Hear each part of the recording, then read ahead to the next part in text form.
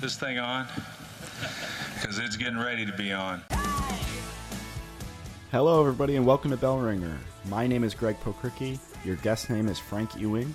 He is the CEO of AML RightSource, who recently expanded to Buffalo, creating 100 jobs, and they're already at 52, I found out during the recording. They're an amazing company. I'll tell one personal story. I helped the company, we work with them through the ribbon cutting and press announcement of their expansion to Buffalo. At some point, I mentioned that I was a Yankees fan, and on opening day of the MLB season, I had an Amazon package, and it was the history of the Yankees, a cool hardcover black and white book. And that's the kind of company and the kind of people that AML RightSource is. Buffalo is lucky to have them, and I was lucky to have Frank on the podcast. All right, so thank you very much for coming in, and thank you so much for your time. Yeah, pleasure to be here. Thanks for having me. So to kick us off, tell everyone a bit about AML RightSource, who you guys are. Sure. AML RightSource, we are the country's leading provider of anti-money laundering and financial crime co-sourcing and outsourcing solutions. What does that actually mean? Right.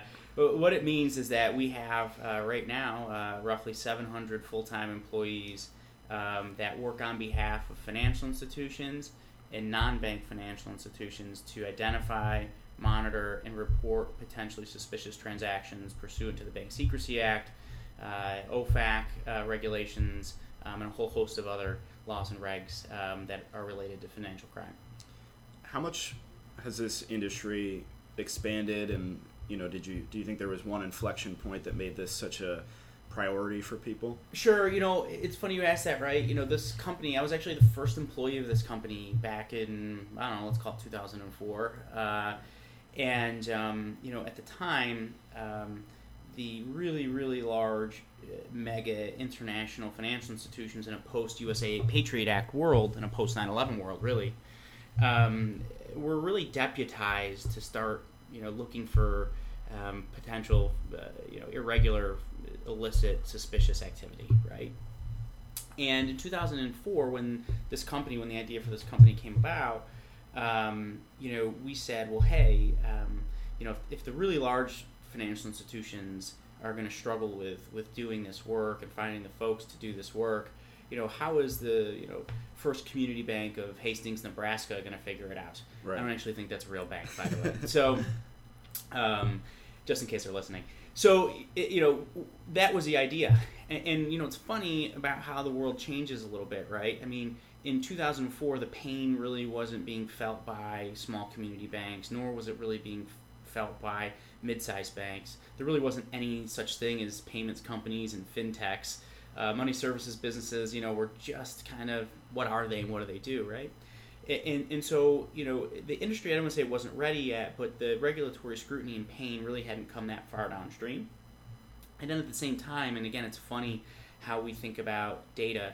We do all of our work from our 4 and soon to be 5 secure locations, right? And so, we have the state of the art in terms of information security and technology. Folks have to work on site; they can't work from home. We go through a pretty rigorous SOC 2 audit every year, double and triple physical and logical controls, cameras, everything you can think about. But we do the work off-site, right? And it saves our clients money. But if, back in 2004, banks didn't even let people work from home. And now, for the largest financial institutions, more people work from home than I think they actually work inside in the office every day. So, right. From a conceptual standpoint, we kind of puttered along a little bit as the industry was starting to figure out how to deal with these new laws, regs, and then how to understand the data and the transactions that actually come along with that and the information security. So, in the early days, that's kind of what was going on. Fast forward, 4 or 5 years, and AML had really become a pretty robust and growing industry. And it is, again, until you get into 2007, 2008 financial crisis. Right. And it's not to say that the regulators weren't paying attention to financial crime. That's not the case. But certainly things like safety and soundness, e.g., does the bank have enough Tier 1 capital to actually cover its debts and keep its doors open, was really the story of the day. And ultimately, it took a couple of years for the financial sector and system to right itself. Interestingly, during that time, you had the emergence of companies like PayPal and others, where the way we transaction, the proliferation of online banking and online activity, things like third-party payment processors, the proliferation of money services businesses, and new regulation, well, actually kind of a crystallization of regulation related to money services businesses, fintech companies, all sorts of things happened. And really what you saw is once the financial system had recovered and these new entrants kind of emerged in ways that we started to transact differently, around 2011, 2012, financial crime regulation really went into overdrive. And a lot of the banks who were hyper focused on safety and soundness and other things, and the Dodd-Frank regulations that came out as well, maybe didn't have as close of an eye. Let's not say all, but most didn't have as close of an eye on their financial crime, anti-money laundering shops, and so it created a real tailwind for our company. And I jumped around a little bit.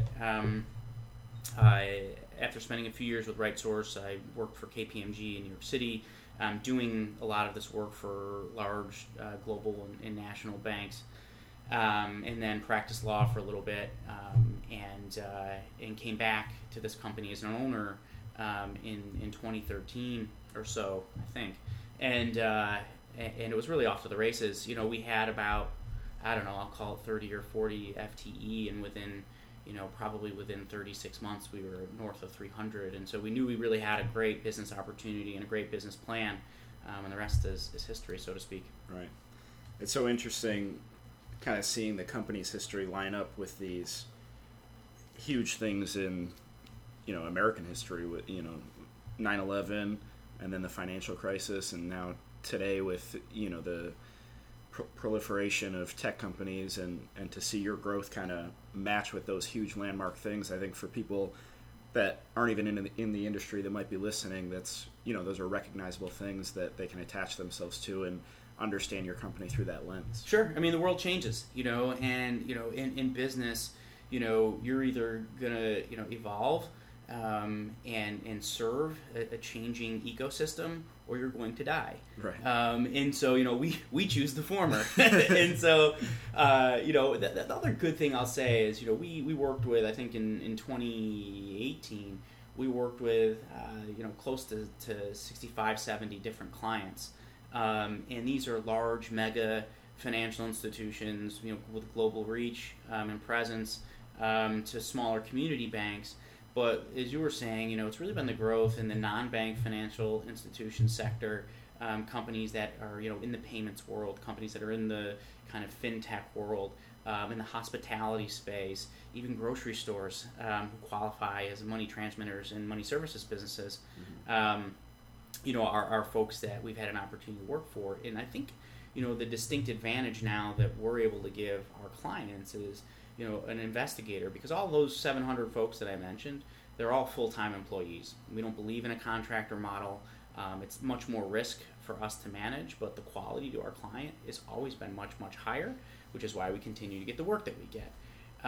But to go back a second, those 700 employees, maybe they spent 6 months working on an engagement for a super regional financial institution.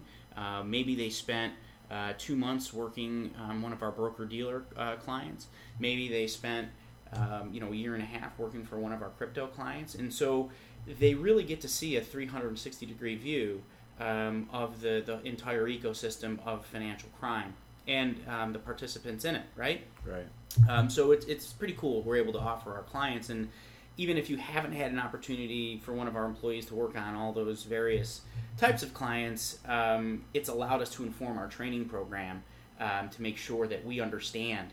Because if you're working in a bank and you've always worked in a bank and it's a heavily retail and commercial bank, you see the same type of transactions. But when you see that your clients in that bank are working with fintech and crypto and maybe correspondent banking relationships, you may not, as John or Jane Kuhn, investigator or analyst in a bank, have that type of experience. And so we're able to give our folks that experience. So it's pretty cool. We're really excited about it. Right. So you started to get into, you said, you spent some time with KPMG and then practiced law. I know you're a UB Law grad, so you were familiar with this region. And earlier you mentioned your 4 locations, so just for the listeners, tell us where you guys are located and kind of the company's origin and then the order of expansion. Sure. So we are a Cleveland-based company. Right. We have an office in Cleveland, Ohio, an office about 35 minutes southeast of Cleveland in Hudson, Ohio. We have an office in Phoenix, Arizona, downtown Phoenix. And our 4th office that we just opened about a month ago was here in Western New York, in Buffalo and Larkinville specifically. Right. And then we have some plans to move into Canada a little bit later this year as well, right outside of Toronto. So that's really been the growth story. How do you wind up in the markets that you do? We have a model, and we're looking for really smart, the access to really smart, highly educated, low-cost talent, right? Yeah. In cities that love new and growing businesses, and are who are receptive to companies like ours that are looking to grow. We're looking to foster and create relationships with places that have a whole host of colleges and universities. And each one of the cities that we're in, and now specifically Buffalo, fits that mold. Yeah. So when you had a pretty immediate need to expand for the Buffalo project. So let's go, chronologically. You guys actually undertook a sort of study internally to develop some cities to kind of shortlist some locations, right? Yeah, we did. In 2018, we knew we were going to do some domestic expansion, and you're always trying to time these things correctly. So, the one danger you can get into as a company, I think, is, it's really cool to add the next office. It's really cool to add the London office. It's really cool to add the next thing, but you have to have the work to support it. And so we always try to time things perfectly where the need meets the space, right? Turns out it's an imperfect world, and so we had done this study in 2018 about the top 20 cities that it made sense for us to relocate. We worked with a third-party firm, and we gave them a whole host of kind of categories and things that we were interested from. Again, commute times, average starting salaries, cost of living, number of law schools and business schools and other things in the area, all those type of things that you'd be interested in. And out of those 20 cities, Buffalo came up as 5. So we knew that it was pretty close on the list. And I'll tell you that the difference between 1, and I won't tell you who the top 4 were, because I don't want to disparage or say anything about that, but the difference between 1 and 5 was negligible, right? Right.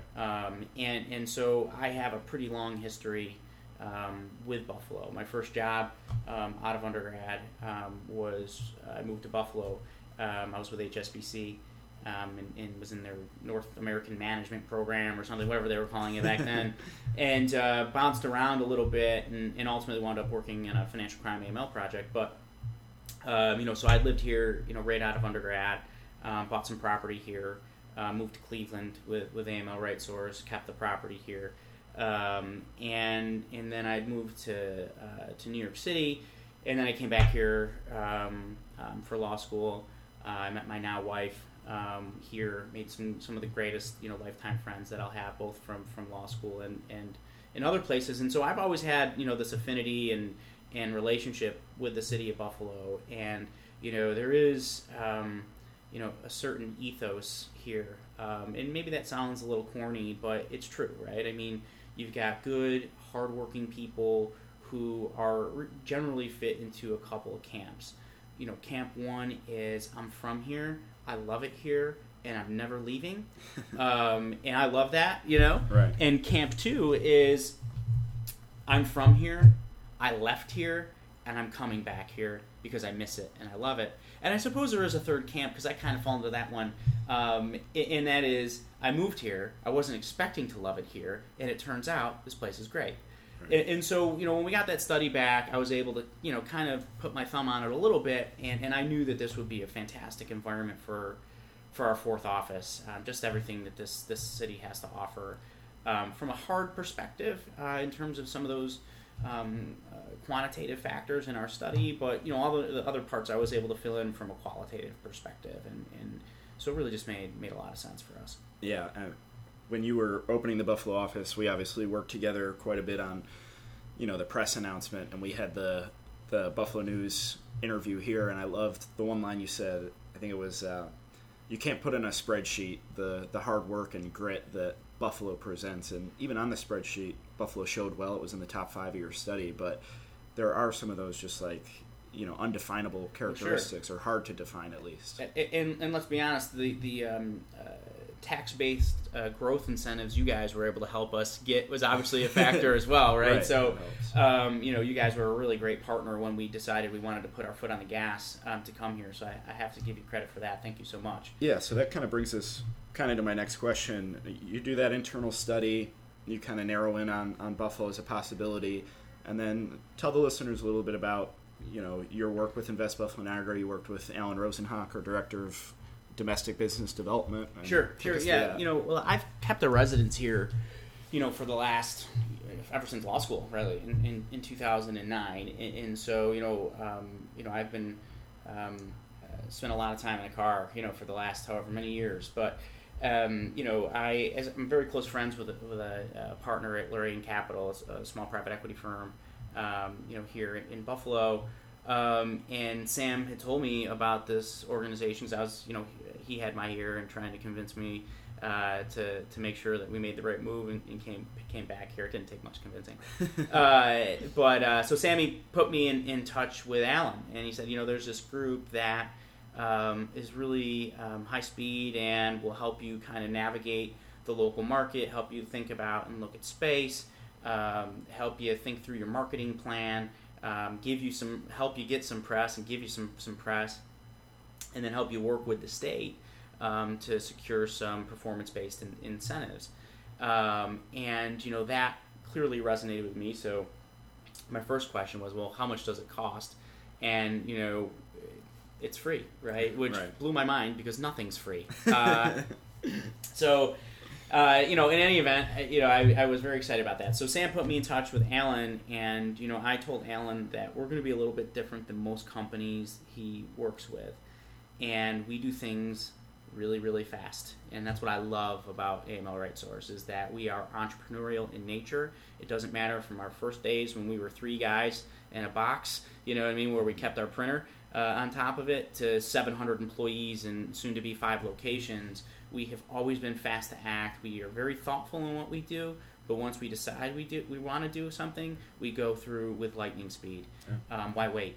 And so, we were able to, I told Alan, we're going to have to move pretty quickly, and I think we were in February or something like that, and he was like, well, when do you want to move in? I was like, March.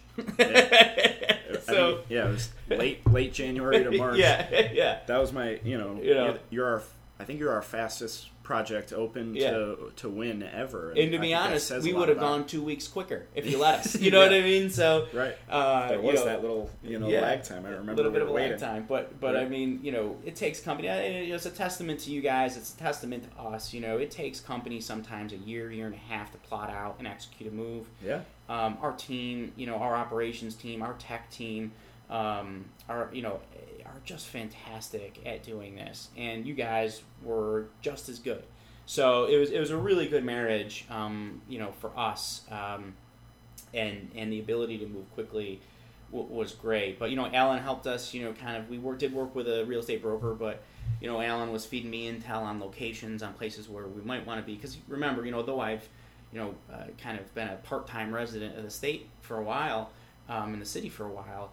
I don't have the intimate knowledge of where Larkinville was or where it's going, and those type of things. Right. And to work with Alan and you guys and get some of that raw intelligence was fantastic. And again, the PR aspect of it, to be able to kind of, for a company that does outsourcing and co-sourcing, to be able to kind of outsource and co-source some of the marketing and the PR that went along with the type of move was just such a help, and allowed us to probably move as fast as we did. Yeah, so you said you guys like to move fast, and I know firsthand experience how true that is. We worked together a lot on your ribbon cutting, which was March 15th. We had Lieutenant Governor Kathy Hochul there, and I think that was maybe even less than 2 weeks after you had officially moved into the Larkinville office, and by that time you were at 30 employees already, or somewhere around there. Somewhere around there, yeah. Today, I think you said 50-something. 52. 52 if you include kind of managers and support staff, a little closer to 55, 56. But, that's the plan. Yeah. So talk a little bit about, your recruiting process and how you're able to move that fast and some of the talent that you found in Buffalo thus far. Yeah, well, I won't give away all the secret sauce, right? I understand. What we do is, we have an ability, and we've developed an ability to kind of micro-target certain types of aptitudes. So we do look at folks who are kind of recently out of undergrad with the right degrees, and even with what I would consider maybe the wrong degrees, right? Or the degrees you wouldn't necessarily think line up 100% with what we do. We look at law school grads. We looked at MBA grads, and immediately we reached out to the folks at UB, some of my contacts from the law school, who then, Mark Davies, who's fantastic, and he put us in touch with the university at large. He put us in touch with the MBA school as well. We reached out to Canisius and a whole host of other places who were extremely responsive to the fact that we wanted to put people to work. And we also look for folks with experience too, right? So, look, if somebody has some good banking experience, some financial crime experience, there's a few other large organizations in the area that have departments or parts of their department based here in Buffalo, and we'll look at those folks too. We'll also look at folks who have what I'd call kind of early professional experience. So maybe they've worked for a couple years at Geico or similar, and it's not their particular brand of vodka, so they're looking for a change, but they have that kind of analytical, thoughtful experience, and we can use those transitive skill sets to turn them into a top-notch and top-flight investigator. Once we've kind of identified and created relationships to create a pool of applicants, we have a really neat and somewhat proprietary system where we vet people using a variety of aptitude tests, writing exams, Excel exams, and really what we're trying to get to the bottom of pretty quickly is, one, is this a smart person? Because, our mantra always has been, if you have a smart person, you can teach them literally anything. And it's been true. It was true 10 years ago, and it's true now. And so we look for smart people. We also look for people who know how to follow directions. And so all of our tests have pretty well prescribed directions. We look for people who are curious.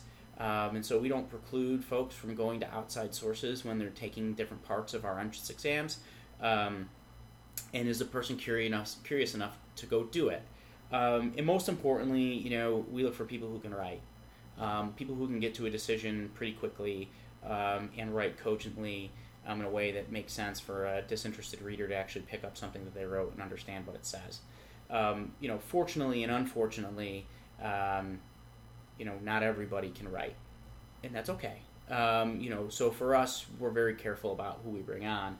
If you think about the relationships that we have with our clients, the stakes are very high for them. If you miss an investigation and you find something you should have found, and the regulator finds it instead of you finding it, it's a bad result. And so it's a very much a zero-sum game for our clients, and it's a zero-sum game for us and our employees. So we have to be really dialed in on the type of folks that we bring in. Yeah.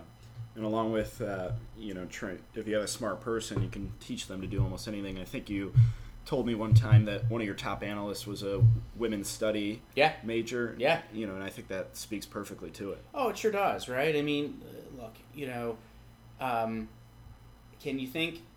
Can you analyze? Can you write? And that's not owned by a law degree, and that's not owned by an accounting degree, and that's not owned by a business major. That's owned by the individual and their skill set. So, quite frankly, I don't care what you took in undergrad. I can turn you in to a world class and top flight investigator. And that's really why we've gotten to the growth and scale that we have, is that we've just reverse engineered the process and said, what are we going for? What's the end result here, and how can we provide this end result to our clients at an affordable price, giving them high quality? And it's really about the people. Yeah. It always comes down to the people. I'm going to clip that part out of our recording and send it to my old English professors at college. You should. They'll love that. That's their pitch they always make is, people in the humanities, it's critical thinking, it's analysis, and it's writing. Look, and I still wake up and pinch myself some days because I can't believe I do what I do. But, I'm the CEO of a 700 person growing company. And I don't say that to be boastful. I say that because I was a political science major. You know what I mean? Right. And so how the heck did I get to where I am today? And it's just a little bit of hard work. It's a little bit of effort. It's a little bit of luck. Some people say you make your own luck, you put yourself in position, but the truth is that sometimes there is a little bit of luck to anything that you do, and that's okay. And what I would say to anyone who's looking for a career or listening is if I had any career advice, it'd be to not listen to what anybody gives you for career advice. Follow what you want to follow, and most importantly, take calculated risks. I used to play this game, and I still do play this game when I'm trying to make a big decision. It's just, well, what's the worst that's going to happen? Yeah. Really, what's the worst that's going to happen? And sometimes it's things you don't want to happen, but even that negative occurrence, isn't going to put you on the street. So you have to take calculated risks, and you have to take. If you don't take those risks, you're never going to be able to leapfrog, I think, in your career. So, you can go on LinkedIn and just get lost in all the terrible career advice that people give, and the good career advice that people give too. But you've got to follow what it says in here and in here, right? And that's always going to carry the day, I think. Yeah. You started to touch on it a little bit. You pinch yourself sometimes just in the position you found yourself. Obviously, this expansion, it's 100 jobs for Buffalo. It means a lot to our community, and everybody at our organization is so excited about it. We had the big ribbon cutting, a lot of excitement there. But personally, as a UB Law grad, and you've lived here, you've had a residence here for a long time, I know it means a lot to you to be able to kind of bring that back here. Just talk a little bit about, on the personal side, what it means to you. Yeah, this is a great place. It's a great place. It's not an affront to the other cities that we're located in, but we're choosing to raise our girls here, and we're choosing to educate them here, and to have at some point soon, hopefully, a primary residence, here. But we do have a residence here, but I will be here full time, hopefully at some point. Right. But and that's because it's the personal connection that I have with the city and the people who are in it. You always read about things like, it's a city of good neighbors and all these other type of things, and if you've ever been to Buffalo, like, you're gonna love the people, and they're the most inviting, the most friendly. And it turns out sometimes with reputations, they're earned and they're true. And reputation isn't necessarily a negative connotation. This is a great place, and so for me, it's extra special. To be in a place where I've met my wife, where we've had our two girls, and that they'll know that we were committed to this place, that they should be committed to this place, and that I can tell them that I took part in what I believe, what I see as a real renaissance and revival in the city, and that in a small part, but meaningful to us, we participated in that. And I'll tell you that it doesn't matter whether we're in downtown Phoenix or downtown Cleveland or downtown Buffalo.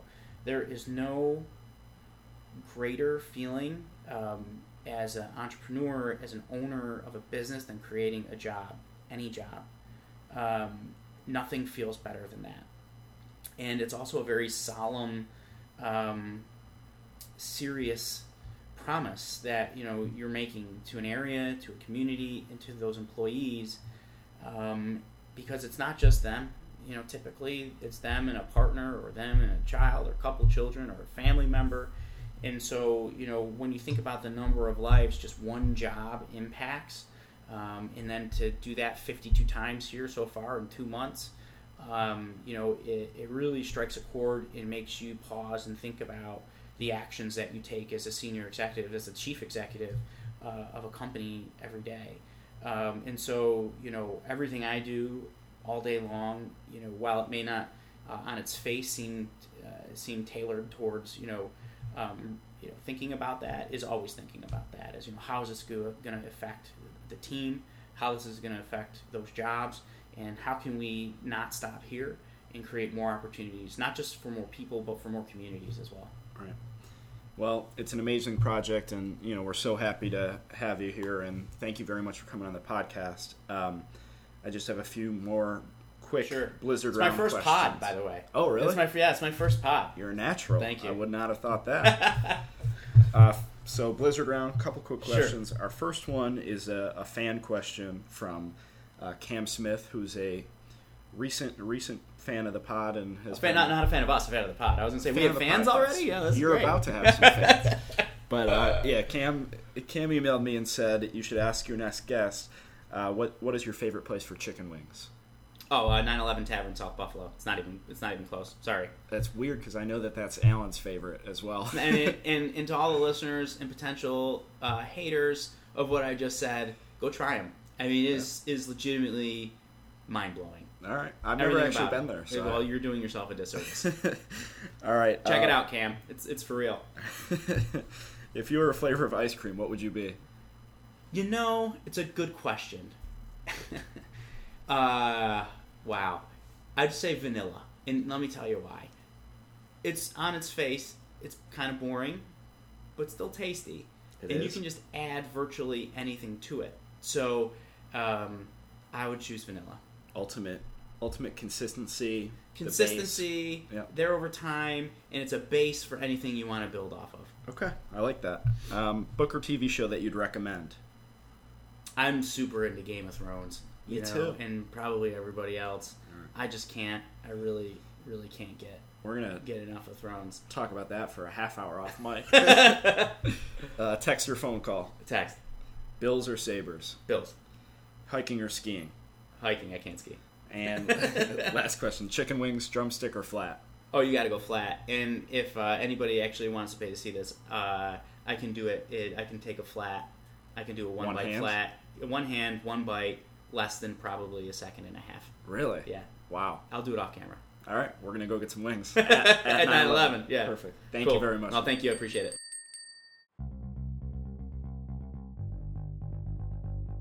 Bell Ringer is a podcast by Invest Buffalo Niagara, the region's privately funded, nonprofit marketing and economic development organization. Please rate this podcast, follow our social media channels, and read our blog at buffaloniagara.org for the best of Buffalo Niagara. Come grow your business with us.